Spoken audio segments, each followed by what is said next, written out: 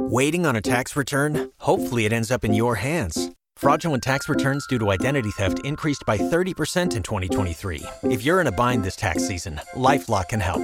Our U.S.-based restoration specialists are experts dedicated to helping solve your identity theft issues. And all LifeLock plans are backed by the $1 Million Protection Package. So we'll reimburse you up to the limits of your plan if you lose money due to identity theft. Help protect your information this tax season with LifeLock. Save up to 25% your first year at LifeLock.com/aware. A backdoor cold front will be moving across the area today. That just means it's coming in from the north and east instead of the north and west, as is typically the case, or at least when we get later into the season and into the winter and early spring.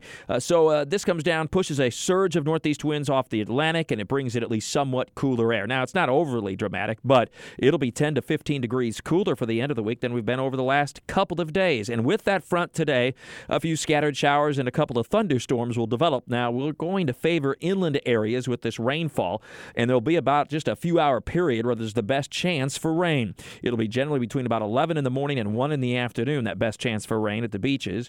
Between about 12:30 and 3:30 in the afternoon for the I-95 corridor to Highway 301, and then it's all west of Highway 301 thereafter. So this rain should be gone by the afternoon commute. Not everybody necessarily getting in on it, but some of the showers and thunderstorms will be locally heavy, and even a couple of strong storms will be possible near and west of Interstate 95 for a time during the early to middle part of the afternoon. We still reach well into the 80s today, but temperatures will turn cooler as the front moves in late in the afternoon, and winds will become quite gusty, especially at the beaches. And then that'll usher in the much cooler air for tomorrow and Friday. Now, still a wind off the Atlantic, so every once in a while a shower coming in off the ocean.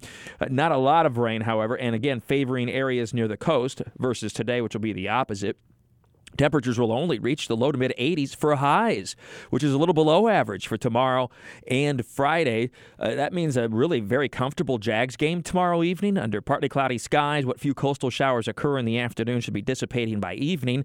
Temperatures in the upper 70s at kickoff will drop into the low 70s by the end of the game. Far cry from that first home game a couple of weeks ago when temperatures were in the 90s.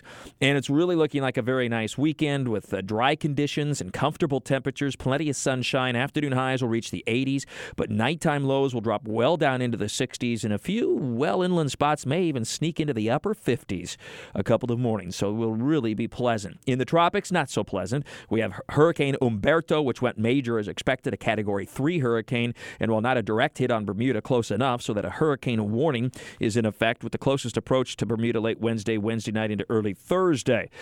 Tropical storm Imelda developed very quickly over the extreme northwestern Gulf of Mexico yesterday, moved inland at Freeport, Texas on the southeast coast in the afternoon, and is now weakening but producing very heavy rain across east, central, and southeastern Texas, flooding rains and isolated tornadoes as far inland as College Station and eventually perhaps as far north as Dallas, Texas. And then finally, Tropical Depression number 10 developed during the morning hours over the central Atlantic yesterday, becoming Tropical Storm Jerry and then a hurricane as it moves to the west-northwest. It will be precariously close to the northeastern Caribbean and Puerto Rico by the weekend, although indications are it's a little north and east of Puerto Rico. It's going to be a close call, and need to stay up to date on that forecast.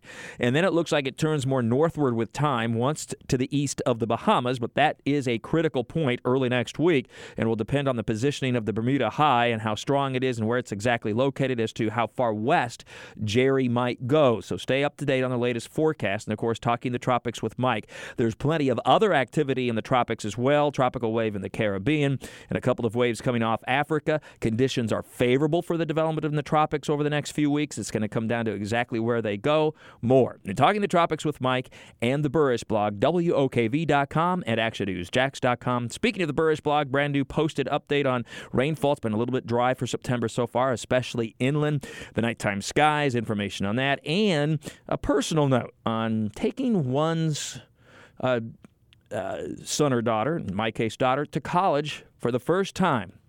It was a personal reckoning, so to speak, I guess you could say. Check it out in the Burrish blog. With all your weather all the time, I'm Chief Meteorologist Mike Burrish from the CBS 47 at Fox 30 Action News Jack's First Alert Weather Center for News 104.5 WOKV. You've worked hard for what you have. Your money, your assets, your 401k, and home. Isn't it all worth protecting? Nearly 1 in 4 consumers have been a victim of identity theft. LifeLock Ultimate Plus helps protect your finances with up to $3 million in reimbursement. LifeLock alerts you to identity threats you might miss. And if your identity is stolen, your dedicated U.S.-based restoration specialist will work to fix it. Let LifeLock help protect what you've worked so hard for. Save 25% off your first year on LifeLock Ultimate Plus at LifeLock.com/aware. Terms apply.